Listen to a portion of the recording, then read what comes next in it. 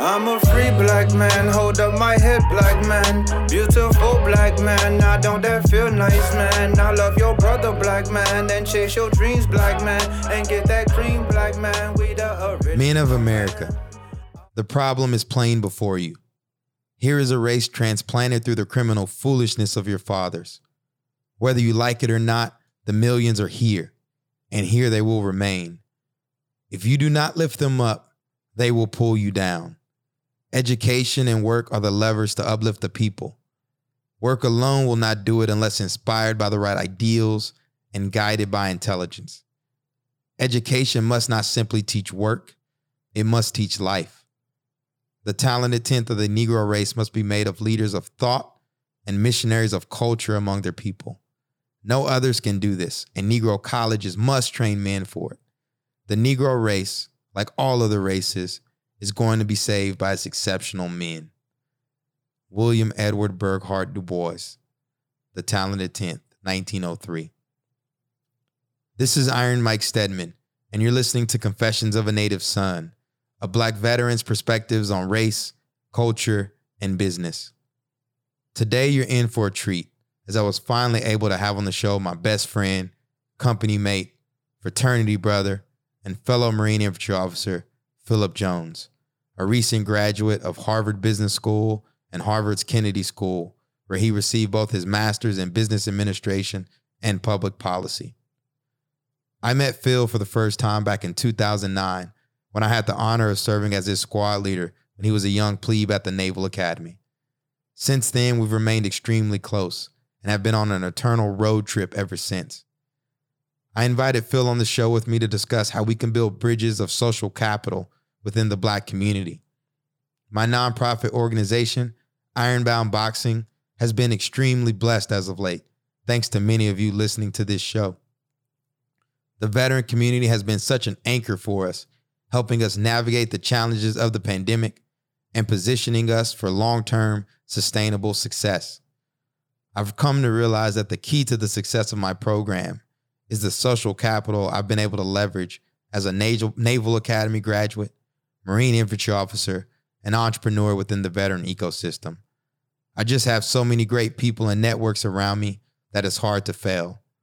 I'm also aware that many of the people I serve in the community don't, which is why my life's philosophy of lifting as I climb is so paramount.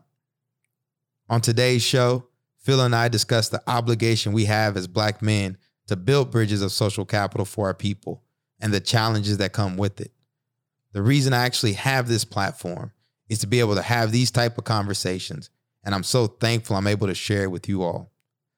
I plan to get Phil back on the show in the future to do a deep dive on his life and his journey through the halls of one of the world's most elite business schools. But for this appearance on the show, we wanted to focus on social capital. Either way, he'll be a recurring guest, and I look forward to having many more of these types of conversations with him on the show. This discussion is hot off the press as we recorded it this afternoon, August 25th, 2021, and I decided to immediately run it for you all, so I hope you enjoy. But before you hear from Phil and I, if you haven't done so already, be sure to head over to confessionsofanativeson.com and sign up for my newsletter. I'm publishing a Substack, our newsletter platform, where I release a newsletter every Friday at 12 p.m. Eastern. I promise not to spam you, but I'd love to hear from you in the comments about some of the topics I cover on the show, as well as topics you'd like me to either cover on the podcast or write about in the future. In the latest newsletter, I continued my thoughts on the pullout of U.S. forces from Afghanistan, so be sure to check it out and let me know what you think. I'll be sure to include the link to my newsletter in the show notes. This episode of Confessions of a Native Son is brought to you by my organization, Ironbound Boxing, a nonprofit based in Newark, New Jersey that provides free amateur boxing training, entrepreneur education, and employment opportunities to Newark youth and young adults. To support the cause, visit our website, www.ironboundboxing.org, to make a donation today. I'd also like to acknowledge our sponsors, Dope Coffee, a lifestyle brand that pairs urban Black culture with innovative product offerings in the coffee industry. We're not a coffee brand for Black people. We're a coffee brand that seeks to elevate Black culture through a lifestyle of premium coffee and candid conversation. As always, I appreciate you for sharing your time with me, and I hope you all enjoy the following show. Circle back to the hood and teach them youngsters to do it, do it, do it, do it, do it. And circle back to your hood and teach them youngsters to do it, do it, do it, do it, do it. I'm a free black And we are live. What's going on, everyone? Thanks for tuning in to another edition of the legendary podcast, Confessions of a Native Son, hosted by yours truly, Iron Mike Stedman. Today, I'm joined by, I always say brother from another mother, and I have so many of them, but my good friend, frat brother, fellow Marine, what do you call us, Pip? I think I would tell the story of Damon and Pythias. I think there are some friendships and some relationships that transcend brotherhood, and that's how I'd classify our friendship. It's been an honor knowing you over the last couple of years, and I'm honestly excited to see where our friendship goes. Me too, man. And so good to finally have you on the platform. For those that have been longtime listeners of this show, you've probably heard me hint at Philip. You know, he's my, we served together in the military. Although we didn't deploy to Afghanistan together, we did deploy to the Japan and the Philippines. And he had a privilege of going and graduated from Harvard Business School as well as Harvard Kennedy School. Correct. Where you got your master's in public policy. Mm-hmm. So he did the dual program there. But I mean, that's only a certain level of, how do I say this, right? That's so limited just to describe you in that way of just like being a Harvard Business School graduate. There's so many different aspects of your personality. And I think one of the things you and I always talk about is not letting stuff necessarily define us. We are who we are. If anything we do, it's more of an amplification than anything else. Yeah, I would say Harvard does not define me.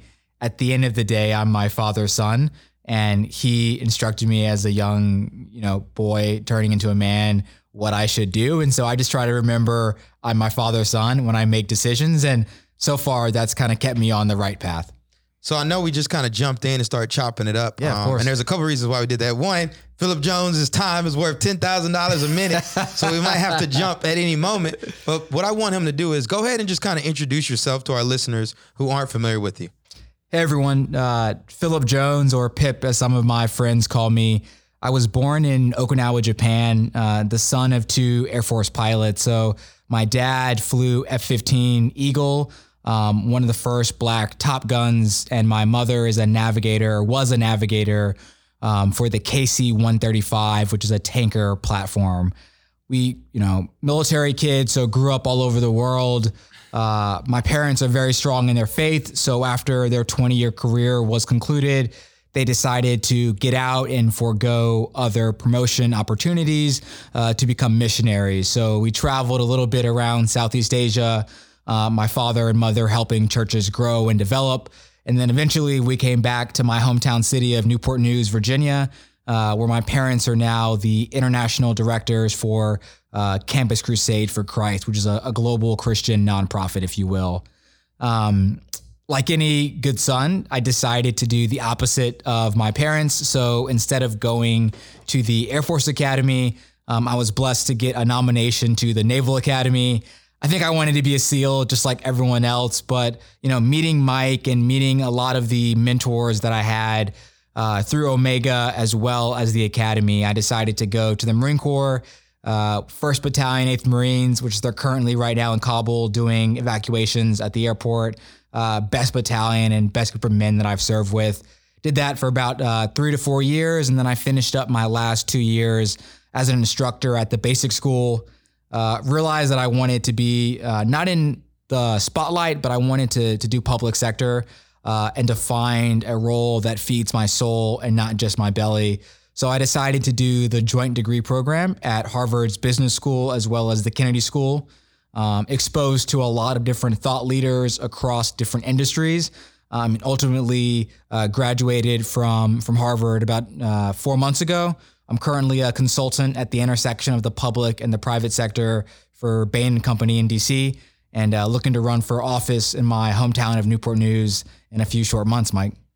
Man, that's a lot right there to unpack. And honestly, I got to get Phil's going to be a recurring guest. We actually tried to get him on the podcast before, but I tricked it off because I left a piece of equipment back in my apartment. So we weren't able to record. But in all seriousness, I want to get Phil on, and I want us to be able to do a deep dive on kind of his background, his experiences at the Naval Academy, being a Marine, and, Harvard at, this elite level of, I will call it, is it elite level of capitalism? Is that safe to say?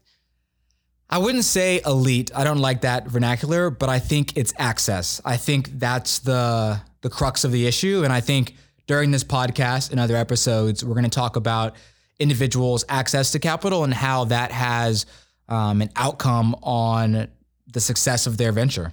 Yeah. So needless to say, we're going to do a deep dive on that because if y'all have listened to me, y'all know my feelings on some of these topics already, but it's another level when you have somebody who's kind of in the midst of it, right? So he's been behind the veil. He's seen some of these places, and I just would love to get his perspective on that and his story of navigating through that. But for today, since I wanted to just kind of take the most advantage of the time I have limited time I have with Phil today, we're going to actually talk today more about building bridges of social capital. Me and Phil talk all the time. I feel like we call each other at least every week, and we're always talking about issues that are going on in our community, the veteran community, the Black community, American community. And we just kind of have this free-flowing dialogue with each other. And the same thing for our friend, Thomas Paine. And honestly, I think all three of us could have a really dope show. But that's neither here nor there. But I think it's an important thing to talk about now because, one of the things I'm starting to realize is that my value prop at Ironbound is really the social capital I'm able to bring to the city of Newark. And to be quite frank, mainly through my veteran connections.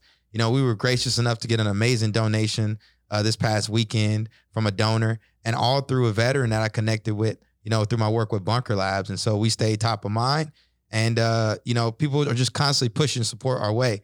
And so as humbling and as amazing as that is, it just made me really appreciate the level of social capital the veteran community gives me access to. And also makes me self-aware of the lack of social capital that a lot of people that didn't necessarily serve in the military have. And so I want to chop that up with Phil. But before we do that, we got to give our confessions. So let me think of my confession. I think with regards to this conversation, right, there's been a lot of talk post George Floyd about access to capital. There's been this giant push of getting, Black veteran-owned businesses access to capital. You've got the venture capital firms that are trying to push money out. You've got hiring practices. You've got all this stuff kind of going on. And I don't know, man, my view of stuff is starting to kind of change just because, I think for me, I don't like asking people for anything, and I don't like demanding things from anyone. And so the more I kind of think about stuff, I feel like within our community, there's this demanding of compensation, whether it's through reparations, whether it's through access to capital, whether it's through all this different stuff. And don't take it the wrong way, what I'm about to say, but I just keep studying this idea power, and I feel sometimes that I never really believe in people's intent to do right by us at scale. I think that if you are given access to loans or venture capital or hiring issues, a lot of people tie it to a bottom line or somehow. If they're doing this, it's because it's costing them money in some way, less about the genuine good of I really care about the uplift of Black and brown people. But I guess what I'm trying to come back full circle and say is that I'm not confident that demanding is going to work. So I like to maneuver as if I'm not getting anything.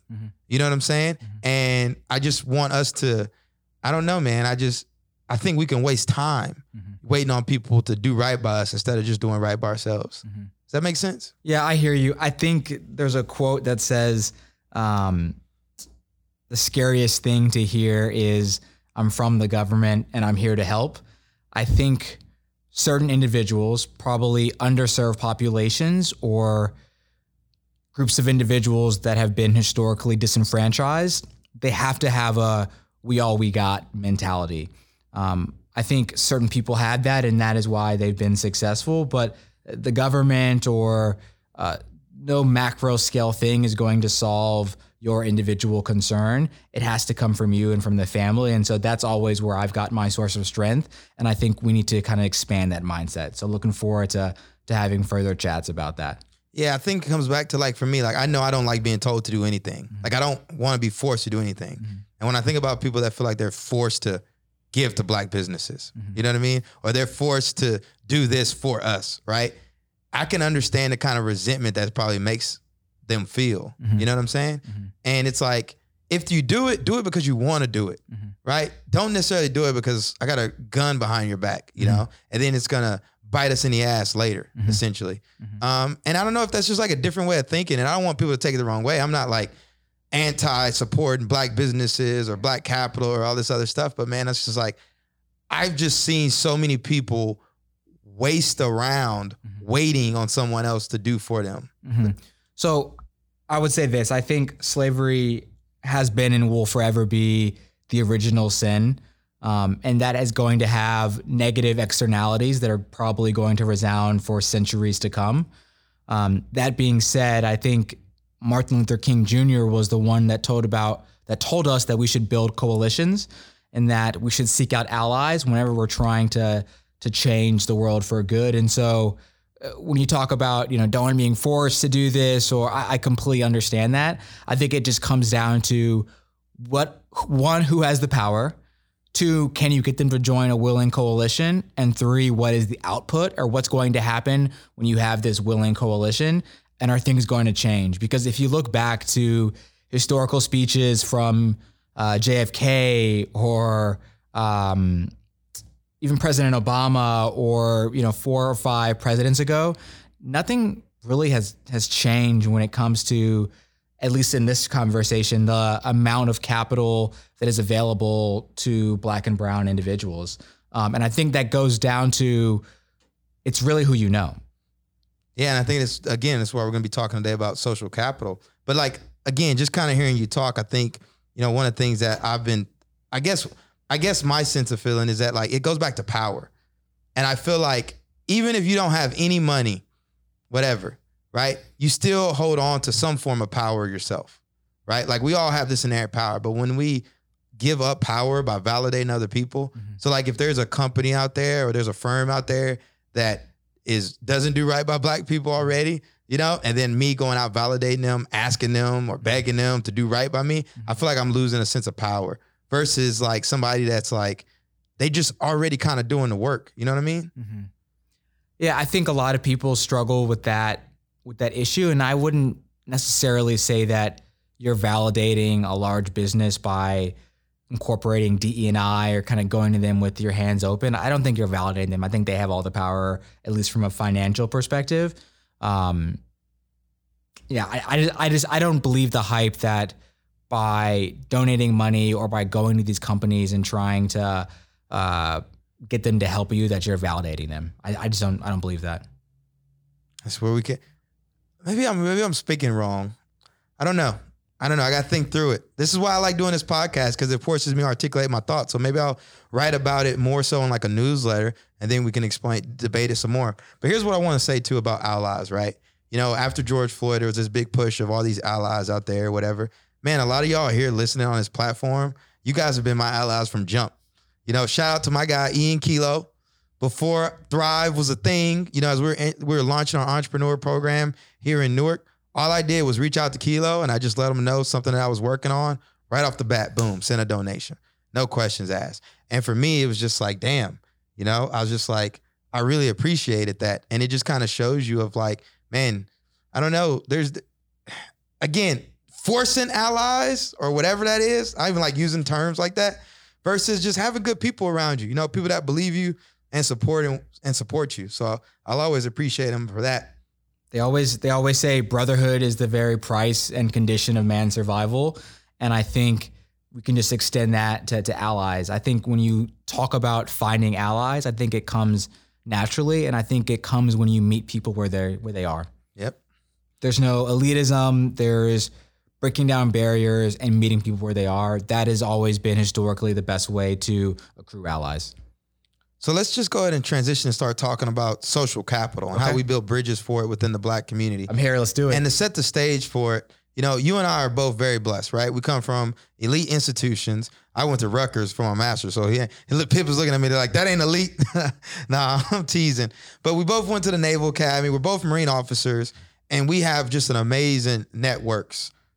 We have amazing networks that we've accumulated over the years.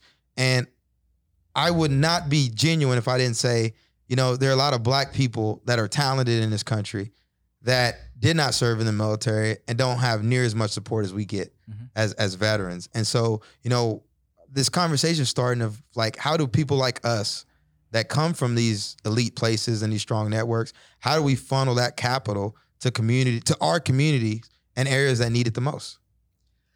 So that's an interesting topic. And I want to set the stage or level set, as they say in consulting speak. I think the wrong way to approach this conversation is to approach it from a sense of paternalism, where I know what is best for people that were not as fortunate to have education. So I'm trying to avoid that kind of path completely. That being said, and I'll go back to it a lot, it's something that my father told me when I was very young, and I've tried to live by it, is to whom much is given, much will be expected and required. And so that's always how I've tried to live my life. And so I think in our communities, there's a sort of impetus, if you will, that people have all these talents and skills, and they should be bringing it back to the Black community, but they're not. There are things that are, you know, get in our way, whether it's prestige of a job that's not in probably a smaller city. Is it all my friends do this, a certain lifestyle? So I completely understand that. But to answer your question, I think we show up. We're present. I think being present and having proximity to your issues that's gonna be your 80% solution. Just being there on a day-to-day basis, meeting the people where they are, that's probably the best way to have two different networks align and just kind of be close to each other. But that sounds like common sense, right? But why is it so hard as we start to ascend, you know, in this capitalistic society, right? Like, you know, many people come from certain neighborhoods and then they grow up resenting it or whatever, and then they go off and go to college, get a good job, and the last thing they want to do is move back to some of these communities. So how do we keep talent in these communities to cultivate the next generation while simultaneously, you know, living happy and fulfilling lives? Yeah. So I'll say two things. Number one, I think a lot of individuals who've had the opportunity to go to higher institutions, they don't come back because of opportunity cost. So where they came from is a food desert, it's a job desert, it's not safe, and they want to essentially elevate and level up and raise their family, usually in the suburbs, in a wider community. And I don't think there's anything wrong with necessarily saying that. Mayor Tubbs of Stockton, California, he was the last mayor of Stockton, one of the youngest mayors, I believe, ever in the history of the United States, definitely in California. He had a program where the city would pay for individuals a certain percentage to go to college with the hope and with the investment into, hey, we're going to invest into your college. We want you to come back when you're done. There was no contract signed, but it was sort of a unwritten rule. We are investing in you, the future citizen of Stockton. Come back and help us solve these issues. You know, unfortunately, he was kind of voted out of office before we could see the benefits of that program. But I think that mentality is what is going to have to change in a lot of minorities' minds. No one is going to solve our issues but us. And I can remember being a plebe at the Naval Academy and someone said, we got. Like, honestly, at the end of the day, the government can always provide that left and right adjustments and rudder steers, but true change has to come on the ground. And as you know, with your time in Afghanistan, like, nothing can be accomplished unless there's boots on the ground. And that mentality has to apply to the inner city and to communities that have been disenfranchised, whether that's Newark or, you know, rural Ohio or West Virginia. If people who are from there and love that area don't come back, I think what you're going to see and what you already see is a shift toward the cities where people are moving toward urban cores, and a lot of the rural population has been not dying out, but they're not being replenished. And I believe the current census data supports that, where the cities are just expanding and growing, while the urban core is essentially staying. The rural areas are staying the same and, you know, shrinking over the past decade. So hearing you talk kind of brings me back to my first point about why I have an issue about demanding. Yeah, is because you, like what we're talking about, like we've got educated Black people, Black and brown people, right? Some of us have ascended economically, whatever. And then something like George Floyd happens, right? Mm-hmm. And all of a sudden, everybody's aware of the plight that a lot of Black Americans face in this country. But at its core, whose responsibility is it? That's what it comes back to. Uh-huh. You get what I'm saying? I hear you. And like, I'm sorry, but like, does a black venture capitalist or a black lender hold more responsibility for his community than somebody outside of the community? You understand what I'm saying? Mm-hmm. And I think like a lot of the infrastructure we need, we have to set the example for that is what I'm getting at. Mm-hmm. And I don't know if necessarily we are. Mm-hmm. And one of the challenges I talk about before about like my pushback about some of these schools is we send our best and brightest off to these elite universities mm-hmm. with the intent that they're going to come back and invest in the community. But a lot of times they don't necessarily do that. Mm-hmm. And then they use all that knowledge, skills, and talent to basically invest in the system mm-hmm. at the expense of our own people. Mm-hmm. And I'm not saying like, again, I'm not trying to virtue signal by any means. I'm just kind of having a conversation. Mm-hmm. But I do think that like the responsibility for black people has to fall on black people. That's not to take off. I'm not discrediting anything that's happened in slavery or, you know, the Jim Crow and all this kind of stuff. I'm talking about right here, right now. Mm-hmm. And I just don't see I think we got to be responsible more so than anyone else. No, I mean, I think we're saying the exact same thing. I mean, looking back in history, the black veterans who fought in World War II and were denied their GI Bill rights, that was only a few decades ago. So we're only like a few decades and centuries even past discrimination or even slavery as an institution. So we still have time. You know, I want to tell all of our listeners like progress has been making. I think we're on a good track. So I'll say that. I mean, I think about somebody like myself, right? Grew up in a single parent home in East Texas. Had a chance to go to college. Would have never thought I'd be an entrepreneur, and I'm still very much in the hustle, but I have like bougie problems. I was talking to the guy at the coffee shop. He's like, Mike, you got first world problems. I'm like, can I get some almond milk in my in my mocha latte, please? Yeah, not a lot of sugar. But it wasn't always like that. And so, you know, I'm always making sure I'm self-aware that like, am I speaking from a place of privilege now that skews my view that a lot of other people have, right? Mm-hmm. But I've kind of transcended, right? But I also am aware of, how do I say this, right? I'm also aware of the reality of what it means to kind of live the life I live as well. Mm-hmm. You know, when we lost our frat brother, Daryl Hunter, mm-hmm. you know, I had a little woe was me moment of like, man, I'm 34, freaking teaching boxing in a leaky recreation center in Newark, hustling, you know, and it's like, I'm watching the rest of, you know, my peers ascend economically, mm-hmm. right?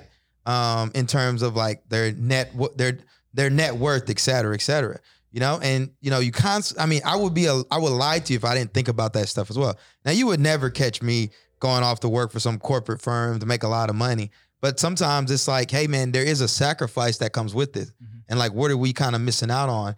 And I think, you know, while it does sound all good and dandy to like go back to your community and pound pavement, et cetera, I understand that people have families, they have responsibilities. And so everyone's not able to design their life in quite the way I have. Yeah. So can I say something radical on this podcast? Go ahead. So we can't have it both ways, right?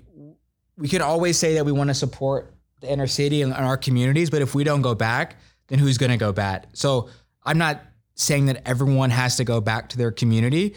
We can always support the people who are on the ground doing the work.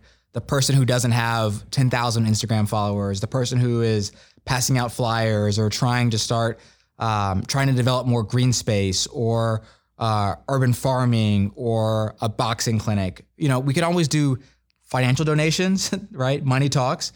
We can always volunteer our time, or we can use our platform to support them. So you don't have to be there day in, day out on the ground, but just realize some people are.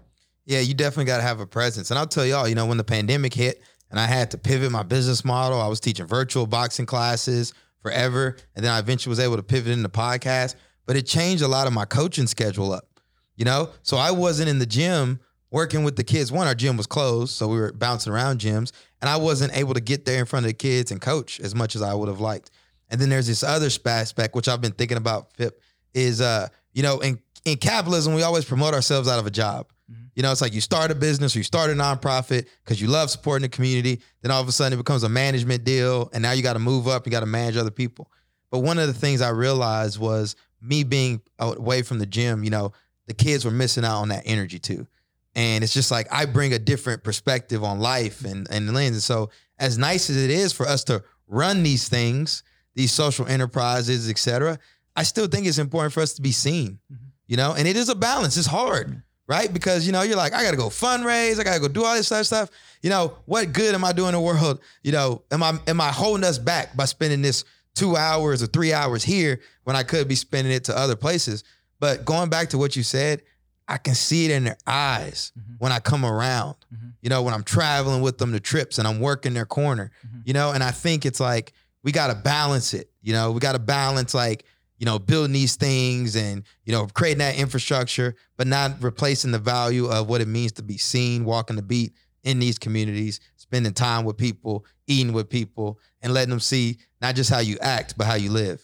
So a lot of pundits have said when they look back at President Obama's 8 years in office, that the best thing that he did was to be seen by the next generation. So there is an entire generation that their first thought of the president or sight of the president was as a black man. There's like, my favorite photo is there's a little black boy in the Oval Office and he's touching President Obama's hair and he's saying, your hair is like my hair.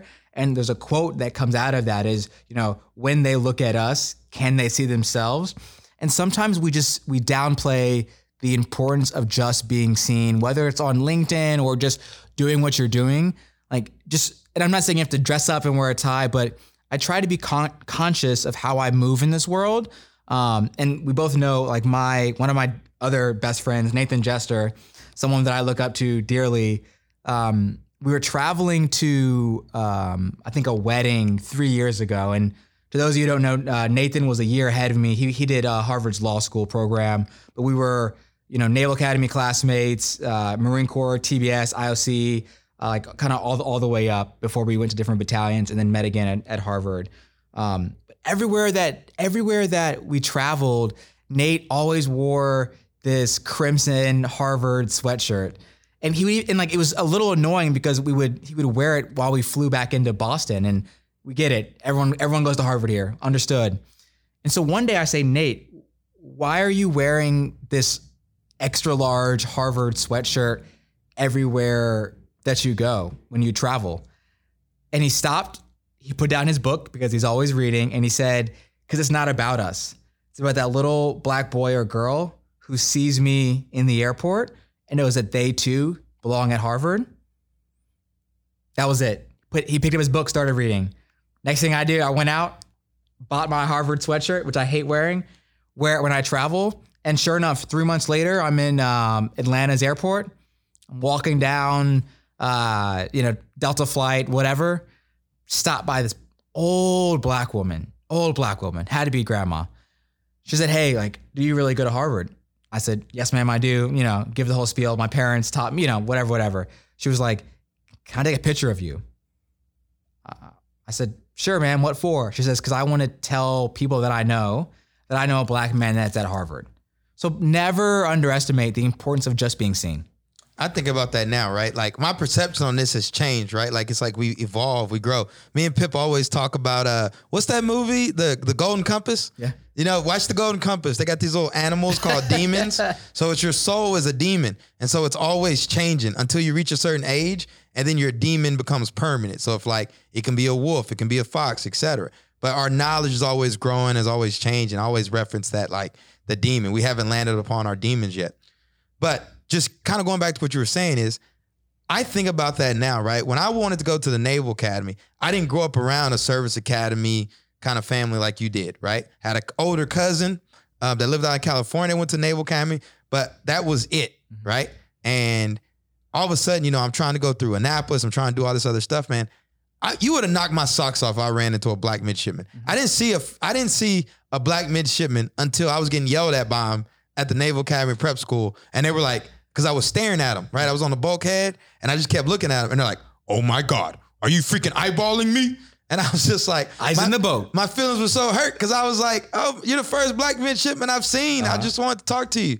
But it's like, you're right, man. Like that would have been super impactful for me, right? Because I'm already going through this journey. I'm going to all these events. I don't see a lot of people look like me. But if I was walking in the mall and I saw some young, handsome black dude, rocking I didn't say handsome, but a young, in shape, black dude rocking a Naval Academy gear, I'd have been like, yo, man, like, you going to Naval Academy? And he'd probably been my icon. And then, God forbid, he's like, hey, if you ever run into any issues or anything, let me know. Reach out to me. So you're right. And, I think it's like, I have this term called dog whistle branding that we've been talking about, of like, you're not trying to get everyone's attention. You're going after a specific person's attention. And when you do stuff like that, that's what you're doing. No, I completely agree. The importance of being seen cannot be underestimated. And there's a lot of programs, especially in inner cities, where they just taking a kid. And I'm not saying that you have to take someone who's disenfranchised, show them Harvard and say, you can make it too. That's not what I'm saying. But just showing people that, and maybe I'm speaking, if we really want to get, political and talk about the images of minorities that are displayed in the media are usually like 2 or 3 sorts. There's someone who does media, rapper, there's a sports person, and then there's usually someone who's in and out of prison. Those are the archetypes that we're exposed to. And that's not an issue when you have a developed mind, but if your mind is growing and emerging and you're under the age of 16 and that's all you see, then everything that you do in your life is toward one of those 3 things, whether you know it or not. And actually, we're not a monolithic people. We different hues, shapes, colors, responsibilities, goals, dreams, and just showing the next generation what they can do. That is what I want to spend the rest of my life with. And there's a quote, upsetting the setup. I'm not doing that, but I do want to change the narrative. And ultimately that starts with a small city, a street, a school, and expands, because this is a multifaceted issue and problem. And this is not going to get solved in the next generation, but we can take steps toward progress. And I want to be at the vanguard of that. Yeah. And one of the things, going back to what you just said about, all this negative stuff in the media, right? Like, whose responsibility is that? Especially if we're distributing this kind of content out there. And so that's why, I try to do my best on my platforms to create, good, educational, thought-provoking content. I'm able to host a transition for Bunker Labs, focus on entrepreneurship. I've got Confessions of a Native Son, where we're able to do a little bit more deep dive. I even call it thought leadership. What's the word for a show like this? I think it just challenges the status quo and it shows us what we could be. Yeah, and it really forces me to kind of think through my thoughts. But this is one of the things I've been doing to build bridges is that, I'm really passionate about entrepreneurship. And me being blessed as a Black veteran entrepreneur. I'm in my studio in downtown Newark, just from being a veteran entrepreneur, right? Pip and I are podcasting from my office, my studio, at like a really nice office, like the nicest office building in Newark. And so one of the things I've been doing is I've been bringing Black founders on this platform as well, non-veterans, to get on here and to connect with you all so you can learn a little bit about what they have going on. And that's something I'm going to continue to expand upon. But, Pip, I want to hear your thoughts on, what are some other ways we can build bridges? Because this is a whole nother topic we're going to talk about on this platform, which is the Booker T. Washington versus W.B. Du Bois debate. We'll probably have to censor that until I run for office. And, but there's this idea of the talented 10th. And when I was at the Naval Academy, I thought I was a talented 10th. I was like, it's on us. We're the talented 10th. Then we're Omega. We're men of Omega. So we're going to go back to our communities. We're going to uplift our communities.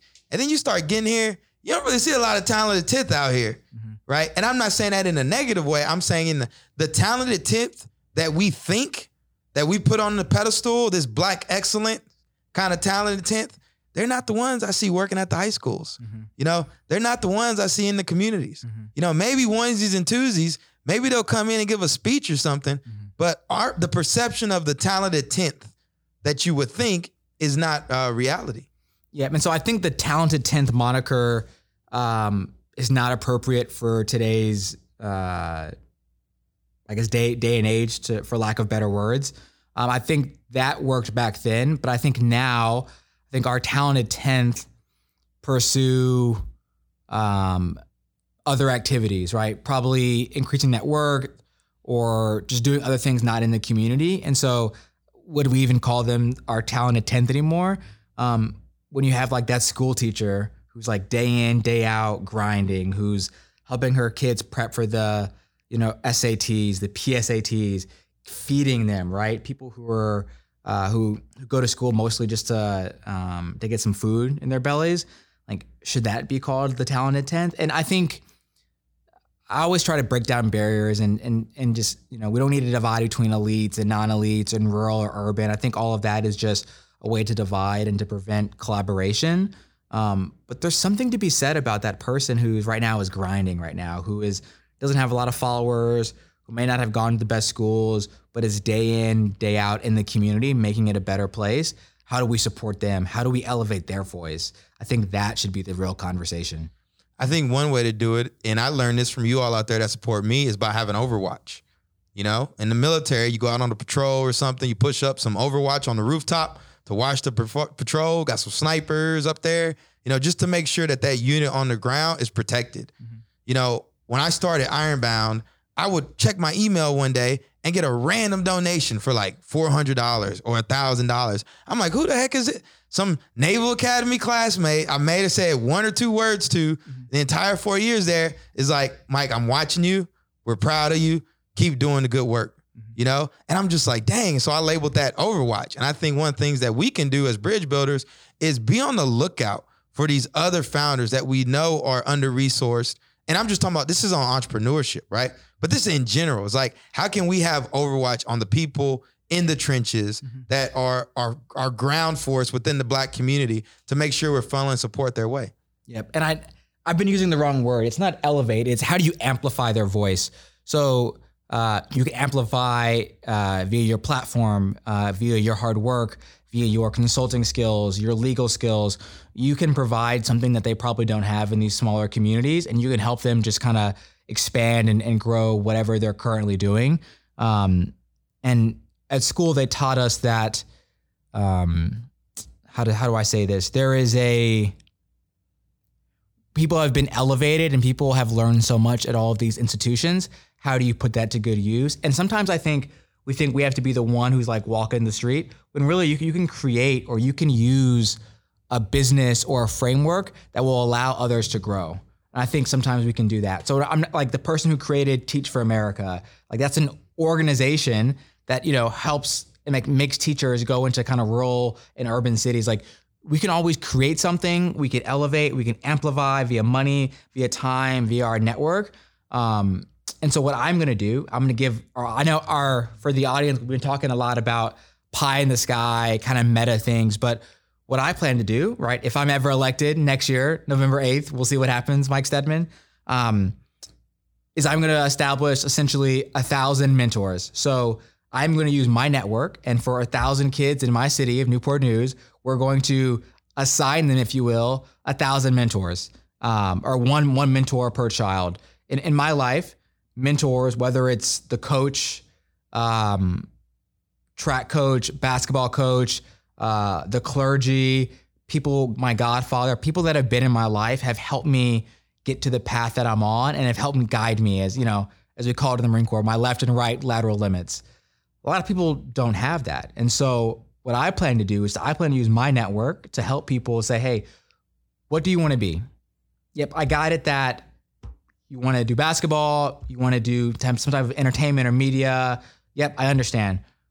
What do you want to do? You don't know? That's fine. Let's sit down. Let's assign you someone who's not doing this for like a check in the box or a, hey, I like someone who is invested in you. You want to be a doctor? I know someone. You want to be entrepreneur? I know someone. You want to be a boxing coach? I know someone. I think that's one way we can create systems and processes that can help individuals align with what they want to do. Because at the end of the day, our guidance counselors, they're amazing. They do so many good things for our communities. They're just overworked and they're just tapped out and they don't have the bandwidth or the capacity to deal with all of those kids. So for me, on a tangible and a tactical level, that's what I'm going to do.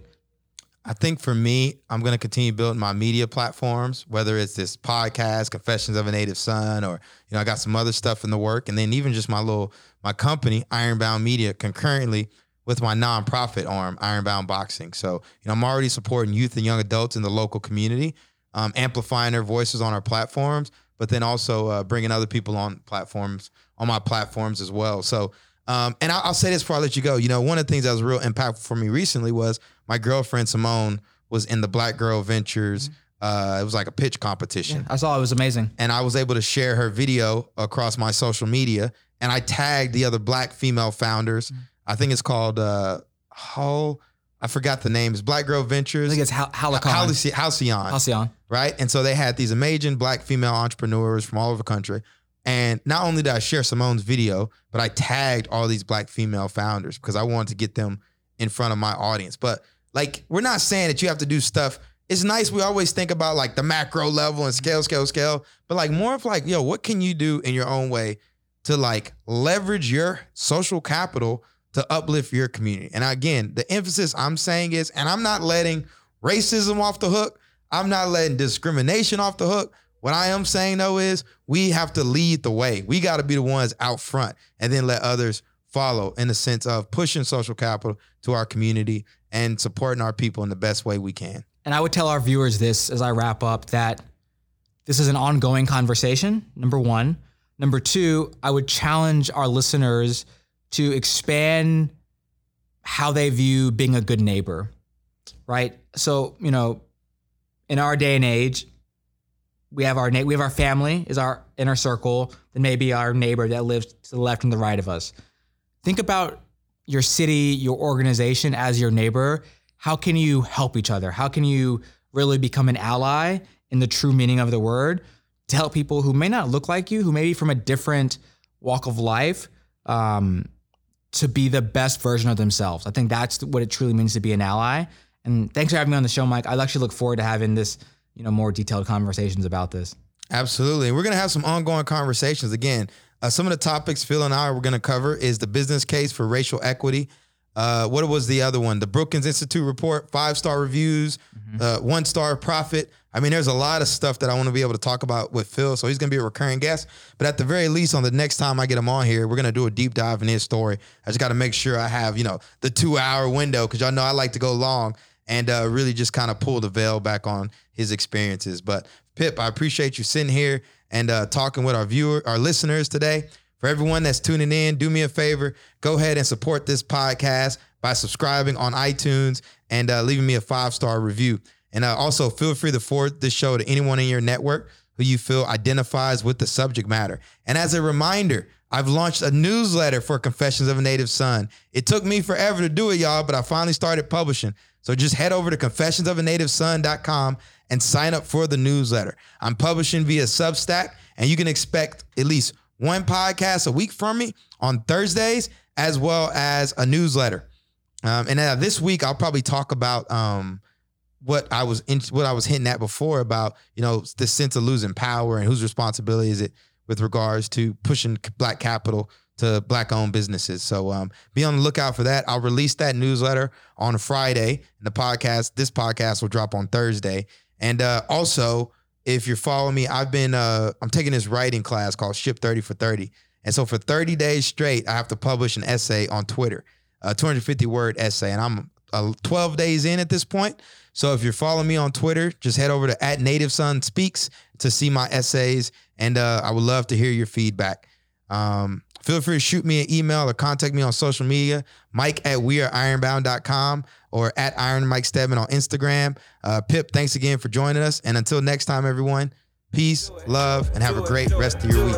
I'm a free Black man, hold up my head, Black man. Beautiful Black man, I don't that feel nice, man. I love your brother, Black man, and chase our dreams, Black man, and get that cream, Black man. We the original man.